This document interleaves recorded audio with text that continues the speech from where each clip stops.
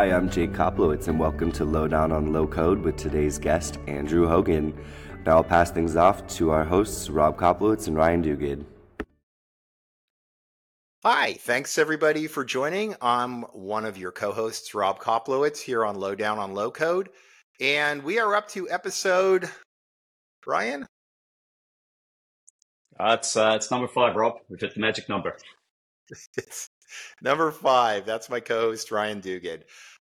Today we're going to tackle a particularly thorny problem, and that's around design. And we're very lucky today to have Andrew Hogan, who works for Figma, a huge name in design. Andrew is the head of insights at Figma. Andrew is also has his own podcast in his capacity at Figma called Fig Brew. If you haven't listened to it, check it out. It's great stuff. Andrew, thank you so much for joining us today. Thanks for having me. Super excited to be here. Great. So I'm going to start off with a bit of a provocation. And we're going to kind of work through this. I'm going to start with a statement that enterprise apps suck. They're terrible. Employees hate them. I'm going to follow that up and say applications built on low code are often worse than line of business applications in terms of the user experience. And we're about to unleash this concept of citizen development. And unless we get ahead of this, they could be a lot worse, right? Unusably worse. So with that in mind, it's great to be able to tap into the thinking of Figma. I am not entirely certain that our audience has anything more than a vague familiarity with Figma. Andrew, could you kick us off with who is Figma and why are you so important to us? So I'm head of insights at Figma. Figma is a collaborative design tool. Many people access it through the browser. You send people a link, you immediately get in a file. We could be collaborating right now. You could see our cursors flying around. We could be putting stickies in FigJam, which is one of our other products. And then we've also recently launched a new product called Dev Mode, which is designed for developers. And the big promise of Figma is that everyone can participate and you can go more quickly from imagination and idea to reality, something that's working. And it's fascinating to watch how teams do that, how they work, especially now that most teams are very distributed. And the idea of sort of co-locating everybody is maybe not as common as it used to be, and certainly not as many days in the office together as there used to be. Andrew, let me follow up with one question before we move on to Ryan. What does this team look like? Who's on the team? What are the roles that are generally represented in this collaborative effort? So there's a traditional way of thinking about it, which is the three-legged stool: the designer, developer, and PM. And that the idea is that one person brings a lot of business acumen, one person brings a lot of technical acumen, one person brings a lot of design acumen. But what you find is actually that teams are probably more like onions. Really like that analogy, where there's a core team that is maybe more three-legged in shape, but then there's also data, and there's security, and there's marketing, and there's this whole other big range of people who get involved and have this invaluable input, whether it's content, copy, messaging, the ins and outs of what can happen technically. And so you really have to think about how are all those people going to get in the mix, so that you can actually get their benefits. And that team has grown over time too. There's a lot of evidence that there are now more people involved in these software creation projects than there used to be. Ryan, I'm going to take the provocation up a step here and say, I am a fictitious user in an enterprise, and somebody's been building me low-code applications, and they're on product XYZ. XYZ sucks. I hate using anything built on XYZ. It's completely unusable. Why can't you guys get this figured out? Sure. The vendors, we'll dig into this, but the vendors in the low-code space certainly have lots of opportunity to help people up their game. And I think it's an area both within product and community around product where we, as an industry, haven't really done the best job. But at the same time, I tend to look at this the way I used to look at PowerPoint when I worked at Microsoft. So everybody loves to hate on PowerPoint. PowerPoint sucks. PowerPoint's terrible. And I always tell them, there's nothing wrong with PowerPoint. No such thing as bad PowerPoint, just bad presenters. So if you're going to take the tool and do terrible things with it, then there's nothing I can do about that. You need to, if you want to do a good presentation, you need to learn presentation skills. You need to learn how to put together compelling visuals. You need to learn how to assemble information in a way on the screen that can be consumed by people. And I think in the world of application development, it's sort of conceptually the same. And I hand that one back to Andrew to say, how do you think about, at the bare minimum, if you took someone off the street who had no design skills into the world of Figma, what are sort of some of the first principles that you might be trying to teach them to help ensure that however they're delivering an application, whether it's a browser mobile app or low code platform, that it to Rob's point, doesn't suck? I'm going to leave this whole concept of sucking aside, and I'm going to, and have you guys will have your opinions there, and there's your expertise in the low code world. I think the single biggest thing I'd impress upon them is that design is a job. There are people paid to do that really well. The Bureau of Labor Statistics recently, and the U.S. Bureau of Labor Statistics recently said that digital design was a distinct job from development. And those people have, exceptional skills. They have a whole bag of tricks that they go into. They have, years and years of experience and training. And so it's sort of interesting to think about how you might approximate some of the benefit that you get from those people and maybe have better conversations with those professional designers, and then maybe borrow some of their work from, something like a design system, which has become more and more important over the last few years, to having, more people participate in the process. So, I mean, a design system would be things obviously like color, like type, but also common like patterns, like how are we going to do maybe like a confirmation? How are we going to do maybe an error message so that people understand that this is an issue? How are we going to lay out the information that we're providing? And so design systems come in all shapes and sizes, and there's many very amazing public ones. But there are a set of things you can sort of pick up and approximate from using, the mobile apps we use every day. You can copy the sorts of flows, information flows that you might see. But then there are some things that professional designers are just extremely skilled at. There's this bag of tricks that they always have to go back to, that I think is hard to approximate as just an average person. But, design literacy is extremely important to being more successful with the projects that you're working on, tapping into, and maybe helping your enterprise apps that you're creating without the support of a professional designer be a little better. So I'm going to stand by my term sucks. And I'm not your words, not mine. I'm not going to name names, but working in the enterprise, let's just say submitting an expense was a nightmare. Submitting timesheets was a nightmare. But let me give an example of sort of sucks at sort of, low code scale, right? So back when Ryan was at Microsoft working on SharePoint, John Reimer and I were very active in SharePoint research. We would take a lot of inquiries at Forrester. And we got one of those calls from IT who was calling on behalf of the help desk. Somebody had built an application, built a form, put it into production. It was a critical application. It was missing the submit button. Help desk had no idea this application had been deployed, and they got swamped with calls. So the first thing they say is, you got to shut this down. This is ridiculous. There's too many unexpected outcomes coming here. So what we're talking about then is, in sort of classic design, when I think about my time at Microsoft or IBM,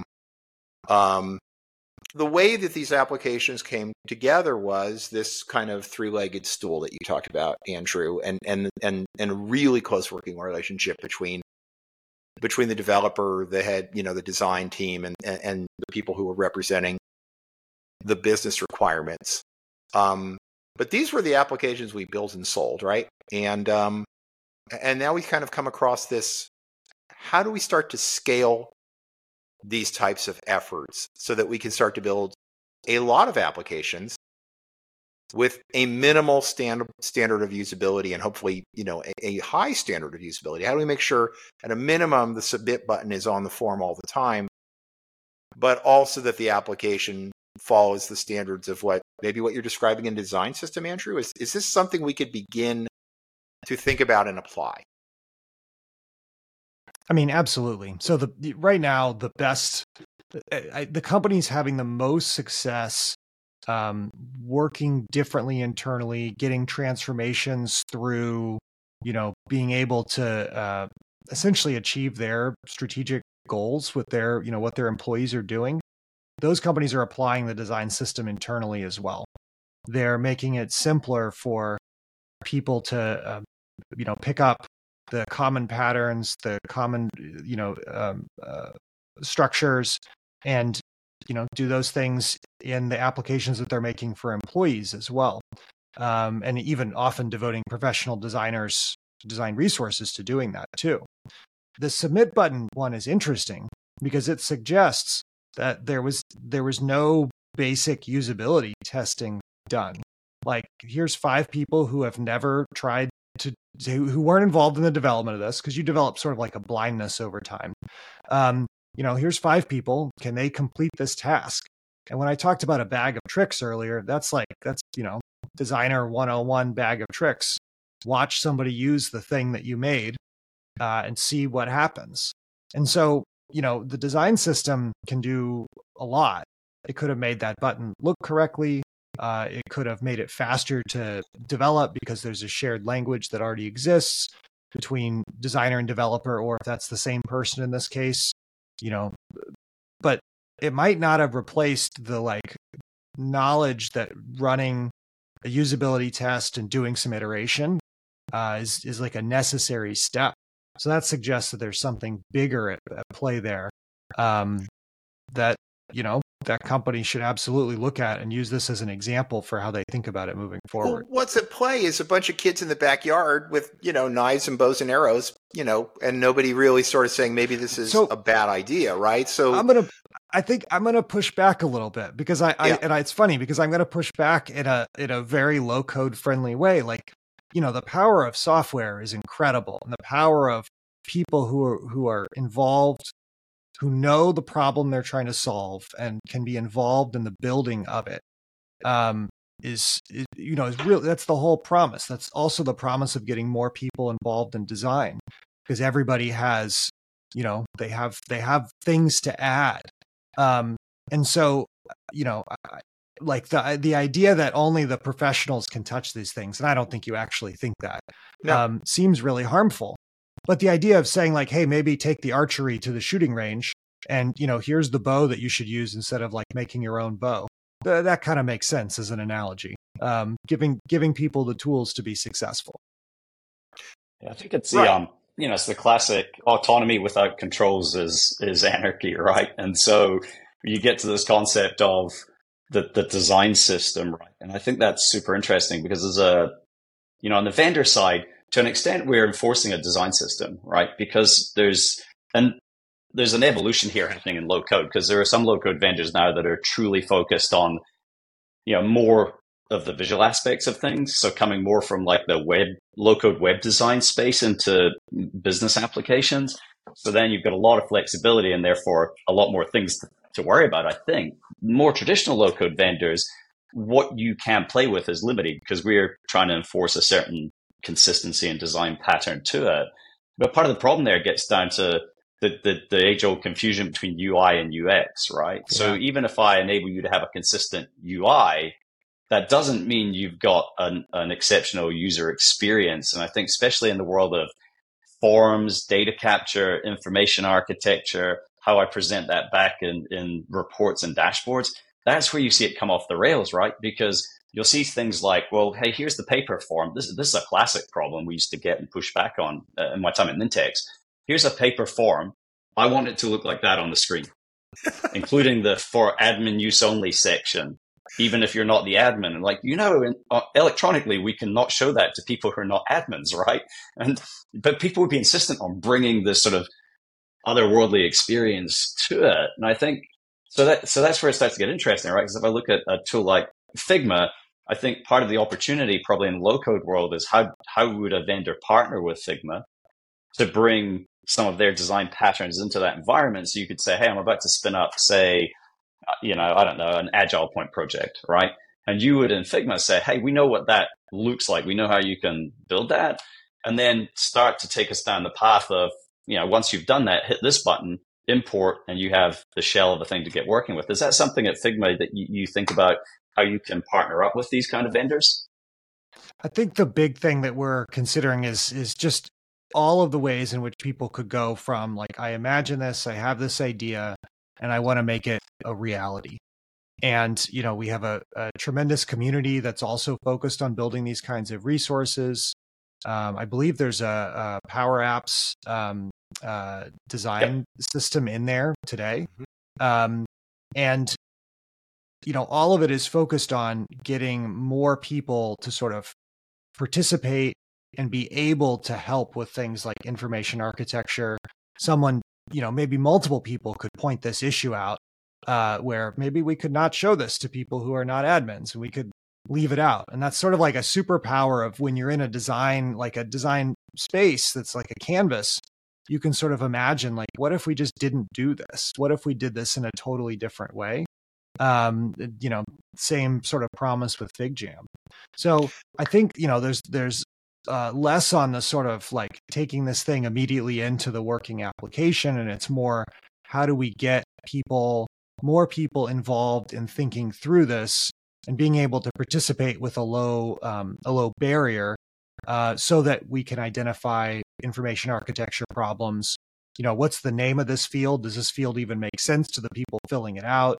How might we do this differently? And I think that's a big thing that's enabled by Figma's tools, because they're so open-ended. Mm-hmm. Can I share my favorite story, my favorite success story in this regard, which I'm constantly fascinated by? So Instacart, the Instacart delivery people, they would come to these large seminars. They'd go in a ballroom and they'd say, this is how you earn money, and this is how we pay you, and this is how we contact you to let you know there's a task. And everybody would say, this is really cool. I think I want to do this. And they'd say, okay, click on this link. There's 5 forms you have to fill out. And the first one is, I don't know which government form, which tax form. It would be a W-9, maybe, probably. They're independent contractors, say. And then they would do exactly what you described, Ryan. They'd put the W-9 on the screen and say, start clicking into the fields and filling it out as it exists today. And their conversion rate, because everybody was young, they were all sitting there on their phones and they were all trying to do it in the ballroom. Conversion rate was abysmal. Change the application, pull out all the information that's required for a W-9, tune it for a mobile experience, refactor the W-9 on the back end, and then just put it forward for an electronic signature. Conversion rate skyrockets, right? So we can see these sort of success patterns. I want to kind of go back to say, what do we think? And I know we don't have like a magic bullet here, right? We're kind of trying to get ahead of the problems that we've seen in the past and make sure they don't happen again as widespread low-code adoption happens. How do we start to get ahead of this? Is there some sort of center of expertise with design skills that provides basic design patterns, design systems that people can go to when they get stuck? Is there a vetting of the application before it gets into the production environment to make sure it has a submit button? Or my other favorite one we got was purple text on a black background. Not good. How do we guys, we're just spitballing here. What does this look like when it's successful? Part of it is care. Like, that sounds so basic, but part of the reason Instacart probably fixed that is, wow, did they care right after they didn't get enough shoppers to sign up? I mean, this is a reason there's a Uber driver team. There's a design team focused on every marketplace you can imagine out there. And they care a lot about getting those signups. And you immediately look at it and you say, oh, we should fix this problem. And so that's like step one. And I think that is an evolution from the past when it was like, well, employees will just use whatever you give them. Like they have to use it. They have to do it. Right. And The app's done to you here. Yeah. If you want something to be different, if you want any kind of transformation to happen, you have to care enough about the people that need to do something different that you're willing to like iterate. So, to Instacart's credit in that story, they looked at it and they cared enough to iterate. And I think there are design system things that can, help with that. But in that particular example, that is a care and iteration sort of example that is, often like if you have design sort of literacy, you tend to look at this like, what are some other ways we could solve this? What if? How might we? So let me throw this out then to you, Ryan. So Instacart, their survival required solving that problem. They cared a lot, right? No matter how crappy my expense system is, I'm going to figure out how to use it because I want to get reimbursed. Somebody replaces a spreadsheet with something that should be online and it's much better, but I don't necessarily have to use it. Ryan, how many times did this pattern show up in your world as a vendor? And how important is it that we get ahead of this as we start to see an explosion of application development? Yeah, so the interesting problem on the vendor side, right? If an application is never built, then it can never be good or bad, right? So the first thing we focus on in vendor land is enabling the builder to build the application. And then this is where, some of this kicks into gear, because step one is just get it built, get it built, get it built. Oh, worry about design later, right? Worry about usability later, worry about testing later. And so the first thing that we're trying to focus on is to get it built, because honestly, at the end of the day, we know in the enterprise, at least today, most of the time, most employees don't have a choice. So to your expense claim or leave request or whatever it happens to be, and then you could start to name the vendors where this has always been true, right? CRM's a great space. Are there like the concept of a nice CRM's sort of novel, right? Because you have to do it. And if you say, I'm not going to fill in the CRM, well, we know how that ends, right? So that you have some liberties. And I think, unfortunately, that's been the problem in enterprise software for a long time. It's like people have no choice. So we can literally do software to them. We can force it on them. And now that comes on a collision course with, we all enjoy so much high quality consumer grade software in our day-to-day lives. And we say, well, why does this have to be this way? And so to go back to, and kind of with Andrew, right? Okay, we're a bit tongue in cheek. Like enterprise apps, they suck. Figma's an enterprise app. I really like it, right? Nintex was an enterprise app, personally biased, but I really like it, right? So I think a lot of vendors are trying to make enterprise software more consumable. I think there are some realities, right? Like if you think about SAP and supply chain, some problems are just really hard. So I think there's two things you have to think through here. One is actually, let's call it three. So one is, how do I train people on the basics, to Andrew's point? How do I instill caring in them as part of that? Because caring is part of the basics, right? The next part of it is, okay, well, how much work can we do to make these things as good as possible? And then the final part of it is to understand that some apps are just hard. I went to this great talk one time, a Product Tank conference in San Francisco, where they talked about the concept of, look, Steve Jobs, if you need a manual, you've done it wrong. Frankly, it's bullshit, right? Like some stuff is just really complex. And so in that case, how do we create better experiences around that? So what's the onboarding to the application? What's the training? What's the certification? What's the re-up of the certification? How do we design the manuals? Are there YouTube videos? Is short form, long form content? So, like Andrew, it'd be interesting your take on that side of it. Like, because you're talking about that collaborative experience. So, how do you bring together the sort of the more traditional visual design with that overall experience of the entire application? Is that something that Figma thinks about as well? Yeah, absolutely. I mean, the last few years, I don't know, since probably like 2010, there's been this increase in the scale of the teams that are working on this. So you now have like VPs of design ops and VPs of accessibilities and VPs of content. And those are all just signs of scale. And all of those people have found it to be really helpful to work with each other in a more unified space. The question of, like what's the sort of best way to get people thinking about this and iterating on it is generally sort of a question of making it sort of more accessible for them to participate in. And you see this sort of magic happen sometimes when people make next to each other, because you realize like an idea, oh, I didn't consider that. Oh, I didn't consider that. You're an expert in content, and I just realized that this way that we're writing this error message doesn't actually help people in this context. And I've watched this real shift around in context help. And you to your point about manuals, there was this sort of idea like manuals are terrible, you should never do manuals. And then there's sort of this like realization that like, oh, simple interfaces are actually sometimes problematic for other reasons. Like we simplified the interface, and then everything like the actual job that people are trying to do, that they're hiring the interface to do, isn't happening. And so we should probably put some in-context help in there, but we should be really thoughtful about the kind of in-context help that's there. And we should have a design system that accounts for this sort of thing so it's not overwhelming.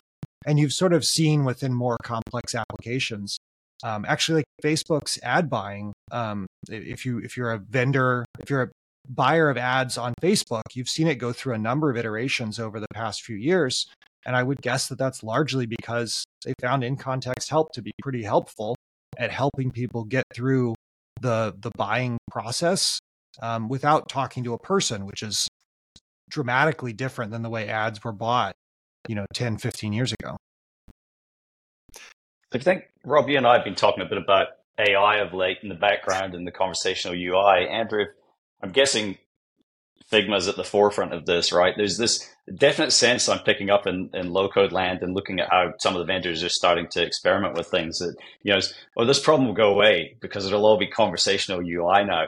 How do you think about these kind of concepts we've been talking, just wrap things up in the context of it's okay now because we'll just chat with bots? Andrew, and if you do not mention the brilliant research that was done at Forrester on where and how conversational UIs are likely to fit in, I mean, it's like, we're back to that research, dude. I mean, when you watch people try to do these things, right, they need information, and that information is often presented in screens, and they, sometimes need different information than what those screens present. And they often would like to go in and do other actions, which is, it's sort of interesting because it's like there's a hope that this will make the hard things go away. And the reality is that part of what's hard is figuring out what it is that people want and like what will make them feel like they've completed the job successfully, whatever task they're trying to do. And then part of the job is like talking to your own internal people about what they're trying to accomplish and what goals they have and trying to match those two things up. And, I think the idea of just having a chat interface kind of obfuscate all that. It seems like pretty wishful thinking, even if there are some cases where it would be really helpful. Sometimes people don't know exactly what they can ask for or want. And of course you can suggest things, but seeing it actually set up and press 1-4, press 2-4, press 3-4. Right. So, but I do think there's a strong incentive because these things are so hard to try to simplify. And, chat is absolutely something that's been tried for years to try to simplify it. And there's certainly cases where it does. I actually appreciate Amazon's customer service bot quite a bit. And, you still have to think about how to lay all that out and how that should all work. And then often they pass you to a human anyway. And then it's a question of, well, how's that context being shared with that human and which context is being shared with that human? And if I'm really upset, the chat is just in the way, and that's pretty frustrating. So I do think it is not going to solve all these issues. It doesn't solve all the issues. And I think what the conclusion that we came to all those years ago, Andrew, was in the right time and place, it's magical. And in the wrong time and place, like, we were talking about this stuff at the time when everybody said, you're only going to talk to your computers. It's going to be like Star Trek. It's like, yeah, let's think about that for 10 seconds and realize how ridiculous that is. Multimodal. Computer. Right. In San Francisco in 1985. Scotty, it's not going to work. The world that Ryan and I live in is that an application is, if it's a low code application and very likely has a process workflow component, there are many, many different interaction models that happen in the course of a process. And an approval via text, a status via voice. I mean, there's many places where injecting this in is absolutely the right place for these types of emerging technologies. So it's the conclusion we came to all those years ago is it's not black and white. It's a case by case basis. It's a whole bunch of interaction patterns. All right, guys, I'm going to ask for one more question before we wrap up. If there's other burning questions, I'm going to put myself back in another role again, and I'm going to ask the vendor and the design expert this question. I'm a CIO. I've been working with other business executives on the business side. I need to go down this path of low code, and we're going to build a lot of applications. We're going to build a lot of applications over the course of the next year, and then we're hoping to get into a flywheel where that becomes a natural part of how our business flows. And we're going to enable hundreds or perhaps thousands of new developers. As part of that, we know we have a whole bunch of stuff that we have to do in order to scale that.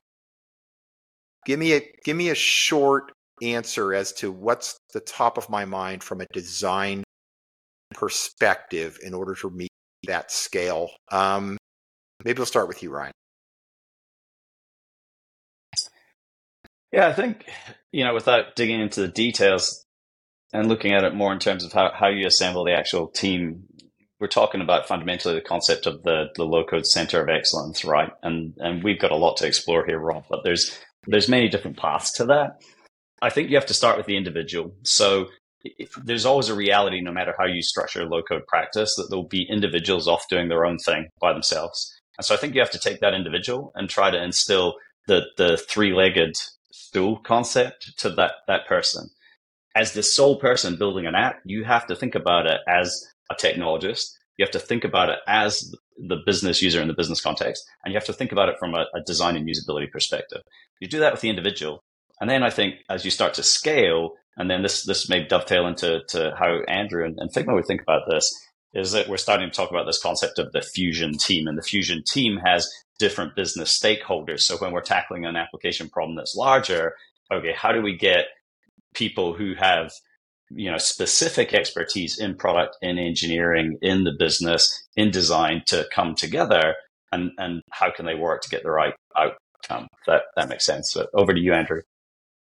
I think there's a lot to be said here for prioritizing like energy and attention and figuring out where you should really put all of that. Like what's the tail? Like where is the point you should put a bunch of energy, because these apps are really important and you should, not sort of ignore them or not have professionals involved in some capacity, whether that's, some coaching. That's often a common model. How do we coach people to run research sessions? And then as you sort of go down the tail, you get sort of less and less, there's more and more information that needs to be self-served. There's more and more like just sort of instilling the care. It's sort of like a cultural thing, the care of adoption.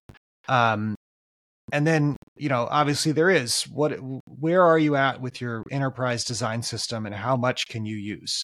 How much can you reuse of what you're doing? You're exposing, sharing with customers, and then ideally also using it with your employee facing tools too. And how do you make that, accessible so that all these people have, some of the ingredients, maybe not all of the expertise, but they have some of it. And then how do you set up some sort of like, scaling of teaching people how to run a usability test with 5 people and not ask a bunch of leading questions, and knowing that you should probably do that. You should probably ask people to complete the task. So that's kind of how I would think about it, is, prioritization of energy, and then, the tools and resources to actually try to scale it from a design perspective, which probably lives separate from a low code center of excellence, I would guess. And figuring out how to get those groups to work together well, I think would be something worth considering, because traditionally I think they're probably pretty different people with different goals and different sets of expertise.